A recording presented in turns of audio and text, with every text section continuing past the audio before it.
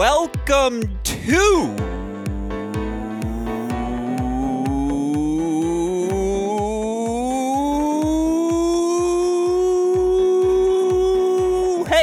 Great Shot. This is the Great Shot Podcast, a Cracked Racquets and Tennis Channel Podcast Network production. My name is Alex Gruskin. On today's show, we get to preview our first college tennis event of the 2023-24 season. Of course, as a bonus feature, we're going to have that event this weekend on our Cracked Racquets YouTube channel, the Malibu Showdown, Friday through Sunday. It features the Pepperdine men, Michigan men, Louisville men, and Kentucky men. They're all going to play in the dual match format throughout the course of the weekend against one another. We'll have coverage from first ball to last of each and every match throughout the course of the weekend. Of course, on today's show, what we want to do for all of you listeners is preview that event. And here's how you know the next college tennis season has officially begun, is because joining me on the podcast for the first time in a long time is a man you all know best as the forefather of the college tennis ranks formula predictions, never far from the listed UTR, the lean, mean, now Michigan Wolverine. It's our dear friend Chris Halioris back on the podcast once again today. Chris, hey, a great shot. I have missed you, my friend. Welcome home. How are you doing today? I'm doing great. Frankly, I was thrown off because I had that intro so memorized that when one of the many dames to root for the Liberty Flames didn't come up, I was thrown off. You put me off kilter. Yeah. That's good. That means the new year has begun. And again, new year, new intro. Obviously, that is alluding to the fact that your nephew, Trevor Fauché, now the assistant at Michigan, as if we didn't get enough accusations of bias, at least now we can own that one on the sleeve because, you know, again, I would argue you're more biased at this point than me. He's family. There's no doubt. Oh, I'm quacking all of that out at the start. That's good. We're back. It's hot. We're rocking and rolling. Westhoff, you know what to do exactly with that joke. It was funny. It will never be heard by the public. Welcome back. It's funny. You know, again, this is a silly story for all of the listeners. It's a conversation I had recently. I was back in Ann Arbor visiting my former college roommate. Well, he was my college roommate, former roommate Blake Ahadi, who's now a business student there in the NBA program. And you know the sort of questions. Is that like the 12-year program or what? No, come on. This is come on. He's in the Ross School of Business. Don't you dare slander a Michigan institution. You're a lean mean Wolverine now. How long ago were you a student? Come on. Well, you obviously don't understand how business school works. You graduate undergrad, you go work for a few years, and then you go take a 3-year vacation in business school. Or 2-year vacation, whatever it is. I think it's 2 years. It's remarkable. Anyways, yeah, that's where we went wrong, Chris, because tennis never sleeps. Anyways, I was chatting with him, and I was like, dude, who do you think the closest friend you've made since we've graduated college is? And you couldn't have known them beforehand. And we're going through the list, and I kind of, with a little shame on my face, I was like, all right, this is going to be crazy, but I'm pretty sure my closest friend has received his AARP card in the mail. Like, I just want you all to know that's where we are in life. That's why I'm so excited to have you back on the show, because listeners don't realize this. It'll be like 9:30 p.m. Pacific time when I'm on the West Coast, as I was for 3 weeks this summer, and I will call Chris because I know he's not up to anything. And he will pick up the phone. He'll be like, oh, I'm about to get into bed. What? And I'm like, oh, no, it's nothing. It's nothing. And then he's like, no, what is it? And then I probably rant at him for an hour. And then I was saying an hour later. Yeah. Yeah, exactly. An hour later, my wife goes, well, who are you talking to? Yeah, exactly. And so, anyways, to get to have you back on the show, to get to share those discussions with our listeners, like I said, this is how you know the start of the season is upon us. You are back. We are ready to talk Malibu Showdown, and just quick logistics for everyone one more time, and then we'll get into our preview. 3 days of action. Friday, Saturday, Sunday. On Friday and Saturday, the matches are going to be 1 and 5 p.m. Eastern Time. On Sunday, those matches will be noon and 4 p.m. Eastern time. Now, I believe Friday schedule, Michigan, Pepperdine first, Kentucky, Louisville second. The next day, I believe, is Pepperdine, Kentucky first, Michigan, Louisville second. Sunday, it's Michigan, Kentucky first, Pepperdine, Louisville second. Again, you can find all of that info on our Cracked Racquets YouTube channel. There will be individual streams for each match. We're going to interview coaches. We're going to interview players. We're going to have a lot of fun. Friday through Sunday, Malibu Showdown, our first college broadcast of many on the year. We're ready to get rocking and rolling. What Chris and I want to do today, I suppose a little preview of what you can expect over the next few months as we get into our college tennis top 10 preview shows. We're going to do an abridged version of that. I want to talk about all 4 of the teams we'll have competing this week. We'll remind you all where they left off, what the roster looks like. I want to ask Chris what he's most intrigued to see about each of these teams. I'm curious who he's most intrigued by from a broader team perspective as we look at this weekend. Again, I want you to feel up to snuff on everything. No predictions really necessary because we don't really know what the matchups are. I'm sure all of these coaches will play around, but we do want you to feel prepared, know who you're seeing, so we'll run you through all of that info here on today's show. With that said, Chris Halioris, before the podcast, I asked one thing of you. I said rank these teams 1 through 4, most to least interesting. Now, I'm not just playing cop-out here. I'm being sincere. I think all these teams are pretty interesting for a vastly different reasons, that we have competing this weekend. Number 4 on this list does not mean they are uninteresting, but I'm curious of all of these cases because you obviously have 2 top 10 teams in Michigan, Kentucky, coming off of last season, both quarterfinalists outdoors, semifinalists indoors. They're losing some big guns at the top of their lineup. You have a Pepperdine team that loses some big guns, certainly adds some, and they have been top 30 now, I think 5 consecutive seasons. Louisville made a really strong push at the end of last year. Second round NCAAs, really well done from that group. They have the 2 highest ranked players coming into the weekend, or 2 of the 5, whatever it may be. A lot of intrigue across the board. Who is number 1 on your list? Where do you want to start and why? Are you starting at 1 or 4? Where are we starting? Ooh, you know what? Here's a new policy. You're the guest. You choose. All right, I'll start at the bottom. I think the least interesting, and obviously this has no bearing on how good they are. I just think from an interest standpoint for me is probably Louisville. I feel like that. They obviously lose Fabian Sala. Mizrahi was basically a solid 6. Hernandez played. Westbrooks didn't. In guys they lost. They've got one guy coming in that I think that's for sure probably cracking the lineup. But I kind of feel like at the top, and you talked about it, they've got the 2 highest ranked guys returning. I just feel like there's more to me. There's almost more known, and it seems like they're going to be they're probably the team that I feel like will be closest to what they were last year of these 4 teams. Now, they're all going to be a completely different shell of what they were from a year ago, but I think this team is the closest. They didn't lose as much as we're going to talk about in some of these other teams impact-wise. And I just feel like for that reason, we know a little more, so it's not quite as interesting because it's a little more known.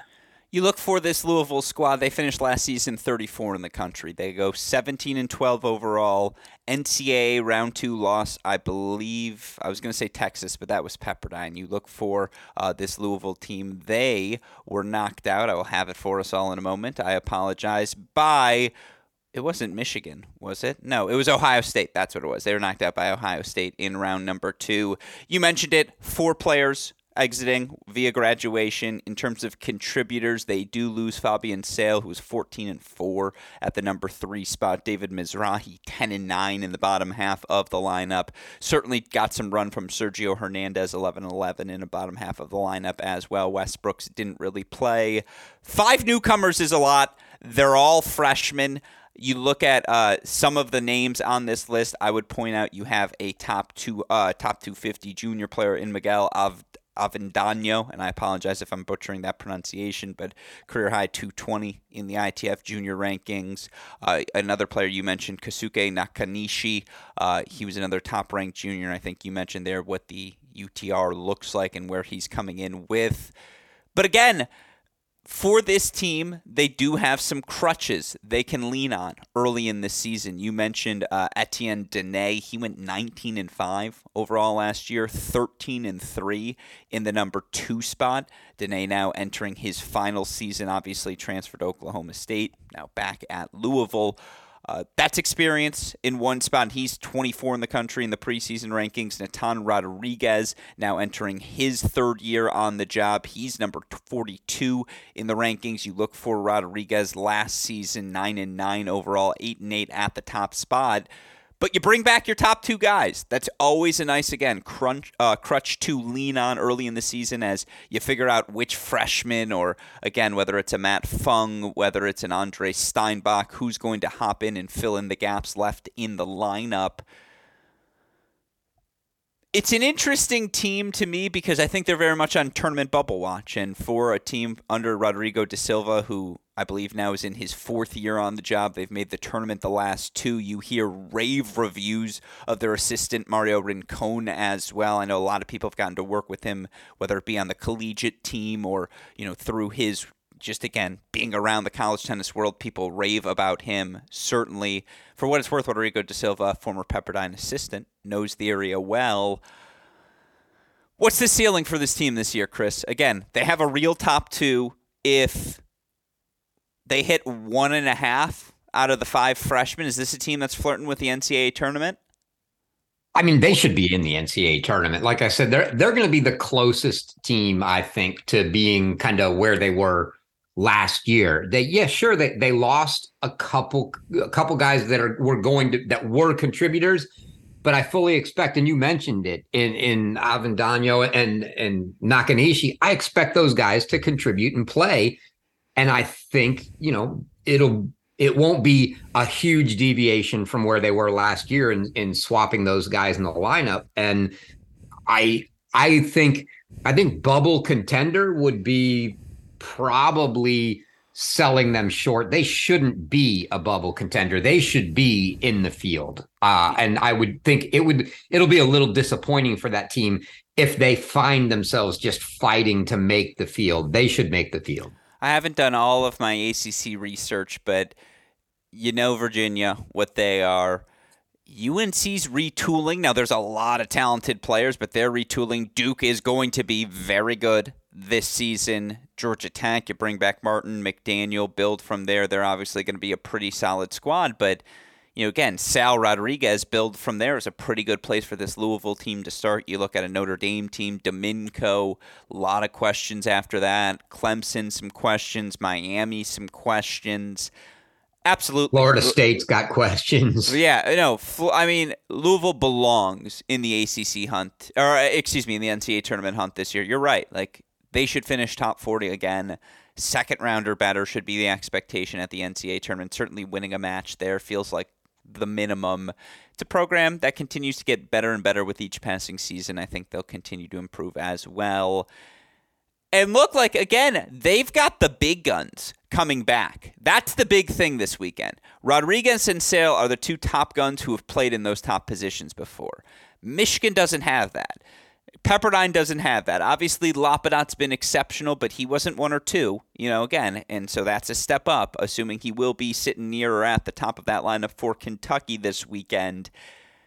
You're right. You know more about this Louisville team that brings in 5 freshmen. You feel like you almost know more about them than the other 3 squads. So I understand your level of interest there. Who's 3 on your list? Let's move on. 3. This is a tough one. I'm gonna put Pepperdine at 3. I think they're the most interesting from a complete turnover almost, right? They lose. They're doing wholesale swaps, but the fact that the other two teams that we're going to get to finished the year as top 10 teams kind of is going to make them they become very interesting no matter what. Pepperdine finished number 29. That I think is going to be a little more of what you were describing with Louisville in my mind. Is this is a really that's the challenge for this team, is can they get themselves to be a bubble hunt team? You know, can they get into the field? It's going to be tough to do what they did last year. And last year they had De Jong, Zietvogel, right? Irovasa. I mean, losing those three guys right there is huge. They bring in one for sure contributor in the Australian Edward Winter. But after that, it's going to be tough. So it will be very interesting to see how the lineup works out and how many of the new guys contribute. I just don't. It's going to be a rough year for them to try to get anywhere close to what they were last year, which is going to make it, interesting from that perspective. But I think, a tough year for Coach Schachterly and Tassilo coming up here. We're going to see what kind of coaching job they can do. I don't know if I agree with you. And again, they lose their top three. Daniel De Jong, who goes 13-7 in dual match play at the top two spots. Zietvogel 10-6 at the top two spots.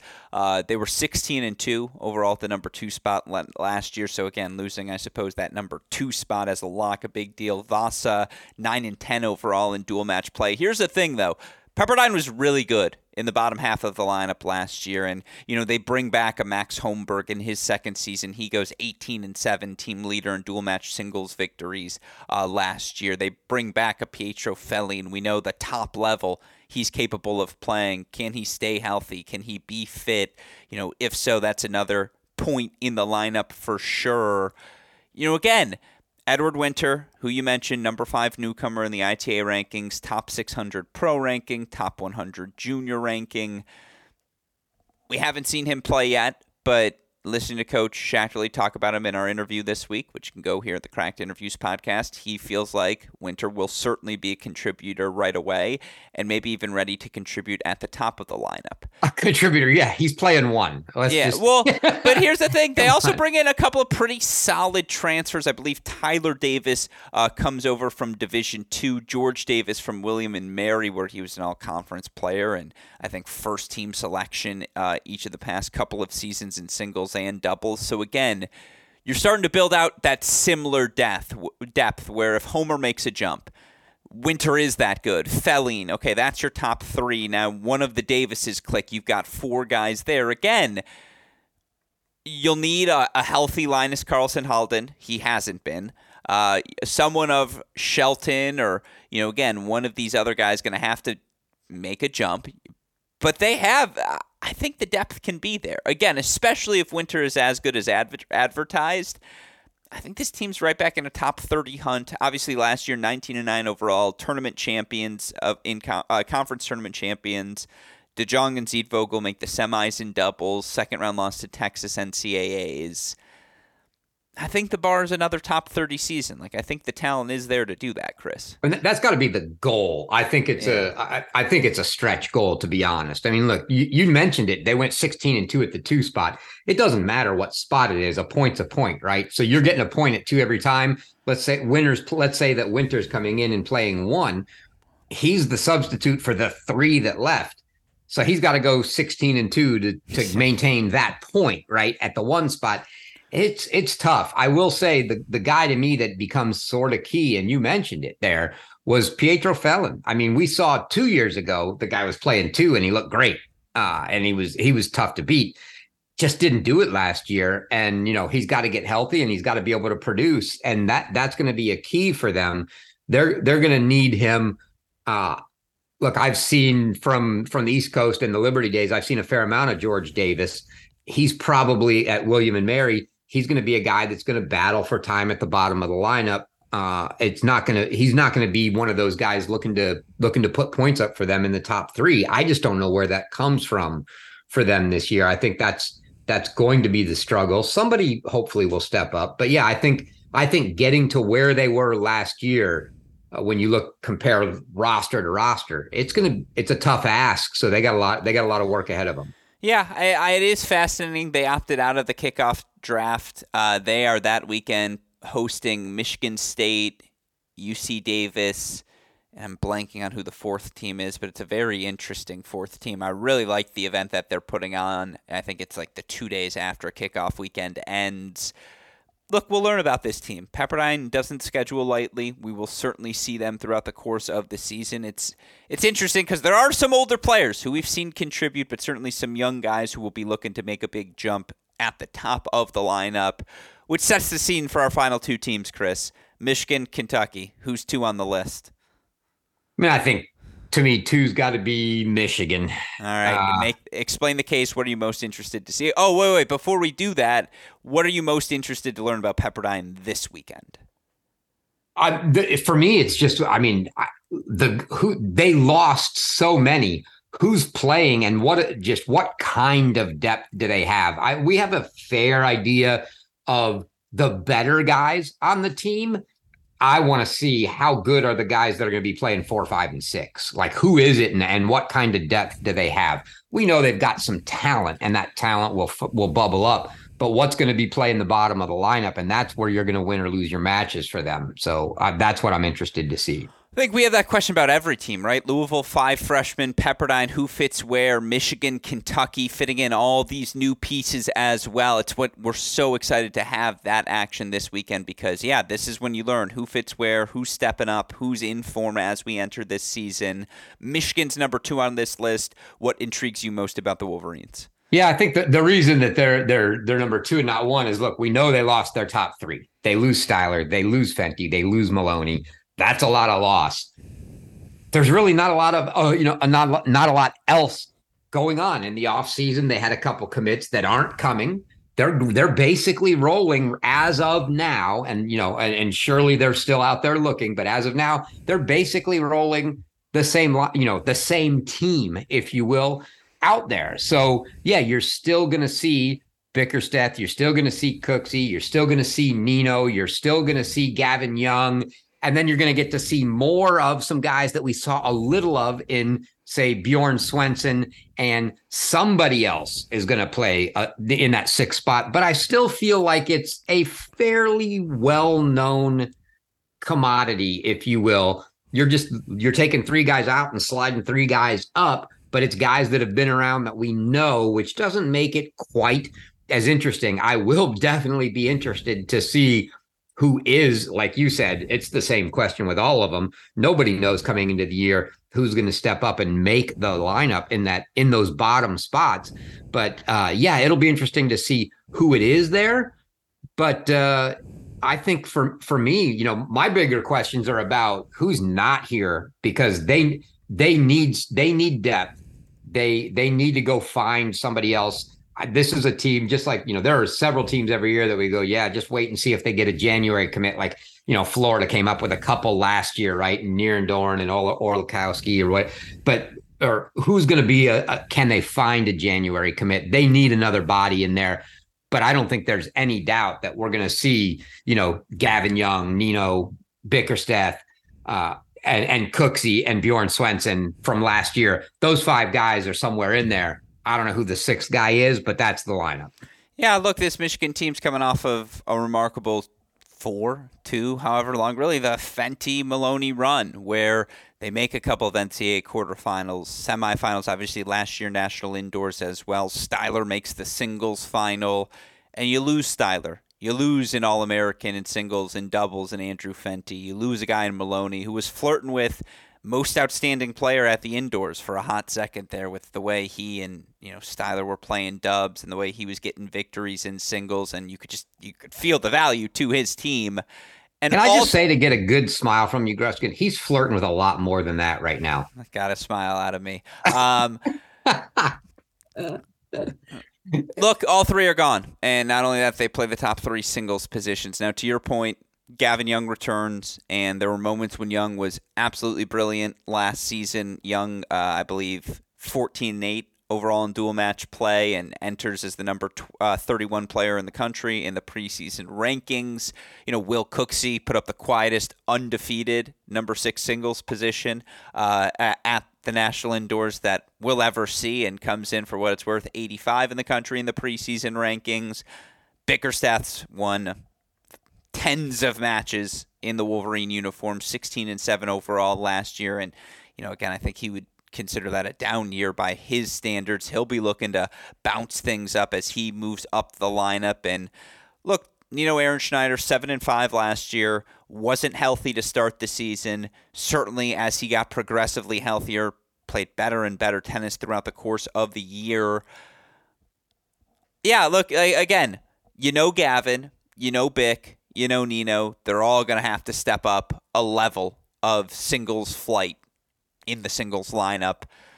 We saw Cooksey in spades, but he's going to be asked to do it for 6 months consecutively. I know he dealt with a bunch of different injury things last year, but, again, this will be his first full season, very likely in the lineup for him this year. And so that's asking a question that I think he's capable of answering. Same with Swenson, who did not play much last year, 3-3 overall in dual match play. Obviously was a highly touted junior. Going to have to deliver this year if Michigan wants to hold its ground in the Big Ten, in the national scene. Will it be a Patorn, who we've seen in limited play at the bottom of the lineup, a Mert Oral, a Nicholas Stengliner, or will there be a late addition? That's a good question to ask. Again, you have questions all over the lineup, because while we know the players, they're all stepping up calibers of singles flights. And again, who's 5? Who's 6? Who's competing for that final spot? What does the doubles lineup look like? That might be the even bigger question, because you lose half your doubles lineup. And, again, Gavin and Fenty were top 10 in the country. Styler and anyone, you got a chance in a double set of no ad scoring. Obviously, the energy Maloney brings in college doubles, again, that is a solid half of a doubles lineup. You feel like you have two halves you're certain in Nino and Gavin. Bickerstaff played progressively better doubles throughout the course of last season, but I think he would be the first to say there's still some work to be done there. Cooksey and flashes, but again, what are the combinations? Right now, Nino and Gavin are 25 in the country, but okay, if they're your one team, who's 2? Who's 3? What does that look like? There are some serious questions here for a team that, by the way, has a new head coach, has a new assistant, Sean Mamie, and Trevor Fauché. You know what's funny? I forgot the assistant's name for a second, and then I looked at you, and I was like, you're dumb, Alex. Sean and Trevor, again, the Steinberg era is over. And what I mean by that is Adam Steinberg teams play a certain way. There's an energy. There's a noise level. I'm not saying they're not going to bring a same degree of passion to the court, but how do they communicate that passion? Will we still get the loud, boisterous Michigan we've had of the last half decade, or will there be a subtle shift? And again, I'm just interested to watch. There's a new head coach.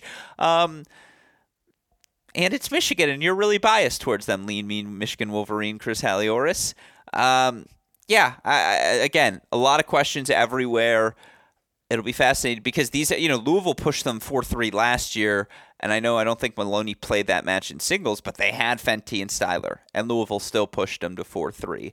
Michigan and Kentucky have seen one another over the course of the past couple of seasons. Michigan, Pepperdine, that's a very fun matchup. There are no gimmies. We'll know right away what caliber of team is this a Michigan team that belongs in the NCAA tournament conversation firmly? If they separate themselves, are they still top 25, top 16 caliber? Let's answer those questions this weekend. Any final thoughts on Michigan? Are you ready to move on to Kentucky? Yeah, I think you touched on it. To me, it's actually a non-tennis point, but what am I looking forward most to seeing out of this weekend out of these guys? I do think it's the latter of the things you mentioned, and that is I think we see a subtle shift. The really loud, back and forth, go blue chants, that was very much Adam Steinberg, isn't quite so much Sean Mamie, right? And I think we'll see, obviously the guys are still going to be very passionate, as you said, and into it. I just don't think it'll be, quite as loud, and it'll be a different kind of passion, if you will. But I'm looking forward to seeing how the guys that were on the team last year doing it that way come into this year, and how are they carrying that forward. I'll also just say this. I've played on those courts at Pepperdine. Thank you to Coach Shack for allowing me and Gil Gross to hit there. They are perfect conditions for people who live in Michigan. Just perfect. And I'm just throwing that out there for what it's worth. I think it's an off the bat. Those are the sort of insights we can provide here at Cracked Rackets. That said, last but certainly not least, as their number one most interesting on Chris Halliori's list, is whatever the correct grammar, the Kentucky Wildcats. Kentucky number 5 last season to end the year, 27-5, NCAA quarterfinals. Very well could have beaten national champs Virginia, national indoor semis, SEC tournament champs. They lose some names. Olafi Ayeni, number 2 singles last year, obviously a critical doubles player as well, top of the lineup with Taha Badi. He's out. Liam Draxel, who's been the connective thread for what has been this Kentucky rise, he is likely out as well, although John Parsons was skeptical, a little bit more skeptical in the last deciding point that we did, for what it's worth, Chris. They also lose Sorbo, LeBlanc, and Nama. They bring in 3 freshmen, all interesting. We'll talk about them in a moment. They're ranked players, Taha Badi in singles at 94, Badi Kosnay 41, Mercer Weeks at number 50. Chris, what intrigues you most about this team? Why are they number 1 on your list? You caught me off guard with the Draxel thing. Why has he's the one himself that posted he was gone. I know, but there was something about a post was deleted or something. Okay. I don't know. I'm just saying this is what Jay said. Let's have some fun here. Interesting. All right. Yeah, no. So, I mean, clearly, I think you're losing Draxel and Ayeni in the top 2 spots. Lapidot, we know. I mean, it was at 5 a couple of years ago and 3 last year where, he's had to step up, and he's answered the bell every time. There's nothing that tells me he's not going to answer the bell again, but it is going to be a step up. He's probably going to be playing that top spot. And just a quick note statistically, here's the top 4 for Kentucky last season, a top 4 they rode very, very much throughout the course of the year. Draxel 19-8, Ayeni 18-9. Again, Lapidot 23-4, but he's going to be asked to move up a couple of spots. Ayeni 19-8, 16-8 at 4 singles. He's going to be asked to move up a couple of spots. Like, their top 4 was that good, and they lose the top half of it. Like, it's just that's where this conversation has to start. Yeah, so you're looking at exactly Lapidot and Badi there, and then you've got the freshman coming in for the Australian coming in that's going to fill in. I think we should get to them in a second, because I think next one of these freshmen, and we said this last year, you just got to get one of Jaden Weeks and Charlotte Kosnay to click. And to their credit, it felt like in every match, at least one of them did. Weeks 15-10 overall, clinches the SECs. Kosnay 12-11. Like, they had good freshman season considering they were asked to contribute to the highest caliber level of a college tennis team. But they got to step up again next season. And given what they lost, like 15-10 and 12-11 is not going to be good enough, right? Like, one of those guys has to rip off a 2/3 or 70% win percentage sort of season. Like, isn't that the next question? And yeah. I guess my question is, who do you think's more likely to do it? I was going to say that they're both capable in totally different ways. I think the upside gain is higher for Jaden Weeks. I mean, he didn't, honestly, in my mind, he didn't have a great year. He's just got so much potential, and he never really seemed to be able to cash in on it. Kosnay almost just quicker than that, because the ball explodes off Jaden Weeks' racket. It's just so easy for him to be the aggressor. 15-10 for a freshman is very good. Like, that's what, again, for a team that was top 8 in the country, number 5 to end the year, like, I would push back and say he had a solid freshman season. But to your point, he never had a dominant month. Like, he never had, and he was a late addition for what it's worth, and maybe part of that is what contributes to that. But, like, you're right. He never had that month where it was like, oh, no, like, he's got it. Like, he solved it. And it just feels like that month, to your point, is absolutely in him. Yeah, I think he's the guy with the big upside. And the January commits, when we've talked about this many times, it's not easy, especially, granted, He's only coming from Canada, not Europe, but still the January commits just coming into college, American college tennis and figuring out what the whole scene is about and that it's a team thing and not an individual thing. And there's other guys relying on you and the pressure that puts on you that it's not you to win the match, but you're winning the match for the team. A lot of times it takes most of the year to figure that out.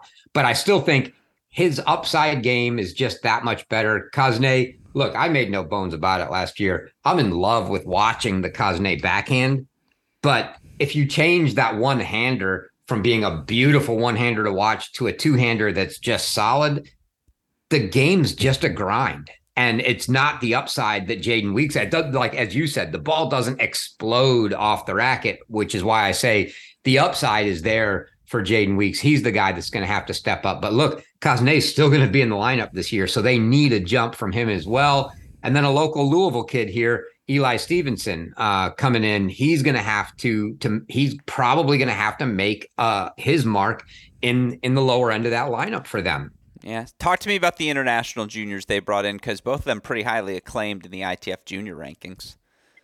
I mean, yeah, Loudit. I mean, yeah, he's a 13 plus UTR. Anytime you see that for a freshman coming in, you're immediately thinking, yeah, this is somebody that has got to contribute. You know, one of the many Australian kids that have come over. I was going to say from New Zealand, career high junior ranking 43. Yeah, I mean, you get a top 100 junior, if you will, and there's going to be some expectations. I think he's definitely going to be in that. He's going to be competing, with Jaden. I don't know that, and you don't want, especially if you have the luxury not to have to. You don't want to put a freshman at the top. Lapadat and Body probably deserve those top two spots in that order, but. He's going to compete with Jaden Weeks in that 3-4 realm. And then after that, who knows? Kazne is going to be battling there. Eli Stevenson's going to be battling. And as you said, one, JJ Mercer's still around. How about Matt Rankin? Matt Rankin, the freshman from Scotland. Matt Rankin coming in. Who's 68 career high in the junior rankings. That ain't too shabby. He's going to be another one that's kind of battling. So I expect a battle really with Rankin, with Stevenson, with Kazne, with JJ Mercer to fill out and then you still got Christophe Clement coming back from last year, battling for the bottom end of that lineup. I think those top four guys are locks. They're playing in Weeks, Body, Lapadat, Loudit, and then we get the battle starting at 5. Well, here's the thing though, to your point, I think Loudit, Kosnay, Mercer, Rankin, I think 2 of those 4 guys can work in the 5 and 6 spots, or even the 4 through 6 spots. 3 of those guys can work between Loudit, Kosnay, again, Mercer, Rankin, if Stevenson can contribute immediately. Those are real pieces right away. And you feel like, again, given what we saw from Kosnay and Weeks last year, you feel like those are real pieces that can compete in the middle of any lineup. If one of those freshmen click, now again, you feel pretty good about 5 of your guys. If Mercer's your 6, we've seen Mercer at 6. He can be more than serviceable at that number 6 spot, particularly early in the season indoors. They're a real team in what is a pretty open SEC, right? Like South Carolina brings back a lot of returners, but tons of new faces at Tennessee. It's a new era at Florida. Obviously, Mississippi State has some lingering pieces that are pretty darn good, but like on a turnover at Georgia. Yeah, Georgia, a ton of turnover at Georgia. The SEC is fascinating. And that's a conversation we will have as we continue to approach the start of the season. But why can't it be Kentucky? Again, it's just like it feels like we don't know much about any of those SEC teams. So I am excited to learn about them again. Do you have the team UTRs in front of you, Chris, by chance? The Power 6? Can you rank them for me? On the spot. Yeah, I'm looking at the roster. I'm looking for where the actual Power 6 number is. Yeah, Kentucky, 77.43. Louisville, 76.3. Okay. Pepperdine in UTR's only got 4 guys, so that's just not applicable. Yeah. We got to get Coach Shackley on the ball here. Michigan 77-07. So it looks like Kentucky, Michigan, Louisville. And I would say Pepperdine's probably going to be below them anyway if you fill them in. So it's probably that order. Kentucky, Michigan, Louisville, Pepperdine. All right, there you go. Do you have predictions for me? You want to give me the records? Again, everyone plays everyone. Oh, boy. It's so tough to say in these preseasons because I don't even think what we're not going to see is all four teams playing their best lineup every day because they want to win. Mm-hmm. Right. I mean, that's not the goal here. It's a fall tournament. The matches don't count for wins and losses. The coaches need to learn about their guys and they need to get their guys experience. So it's really tough to say who's going to win because we're going to just see some variations in lineups. But if I had to put it all in line, I'll say Kentucky comes out unscathed somehow. I think they're still the class here. I think they go 3-0. And the question is, does that mean the other three teams all go 1-2, or does somebody go 2-1, and then we have a 1-2 and an 0-3? Yeah, I'm not even going to make a call there. All right, so no predictions from Chris Halliors in the prediction section. I like it. We will not see a winless team. That's my prediction for the weekend. Everyone's getting a win. I agree with you. I'm not sure where that's going to happen, but no 0-3s. That's my prediction. And the best part is we're going to have coverage, first ball to last, starting this Friday of the Malibu Showdown. Again, Louisville, Pepperdine, Michigan, Kentucky. Matches on Friday and Saturday, 1 and 5 p.m. Eastern Time. Sunday is 12 and 4 p.m. Eastern Time. Every match stream available individually on our Cracked Racquets YouTube channel. Hopefully, Chris Halliors will pop in at some point to join us, so we look forward to seeing you then. Any final thoughts before we wrap today's show? No, I will definitely be popping in at some point, if not, more than one point. But yeah, I'm definitely looking forward to the start, an early start to the season. But yeah, great. I mean, a great set of teams, good atmosphere, good venue. I wish we were out in Malibu with them. That's all I can say. But yeah.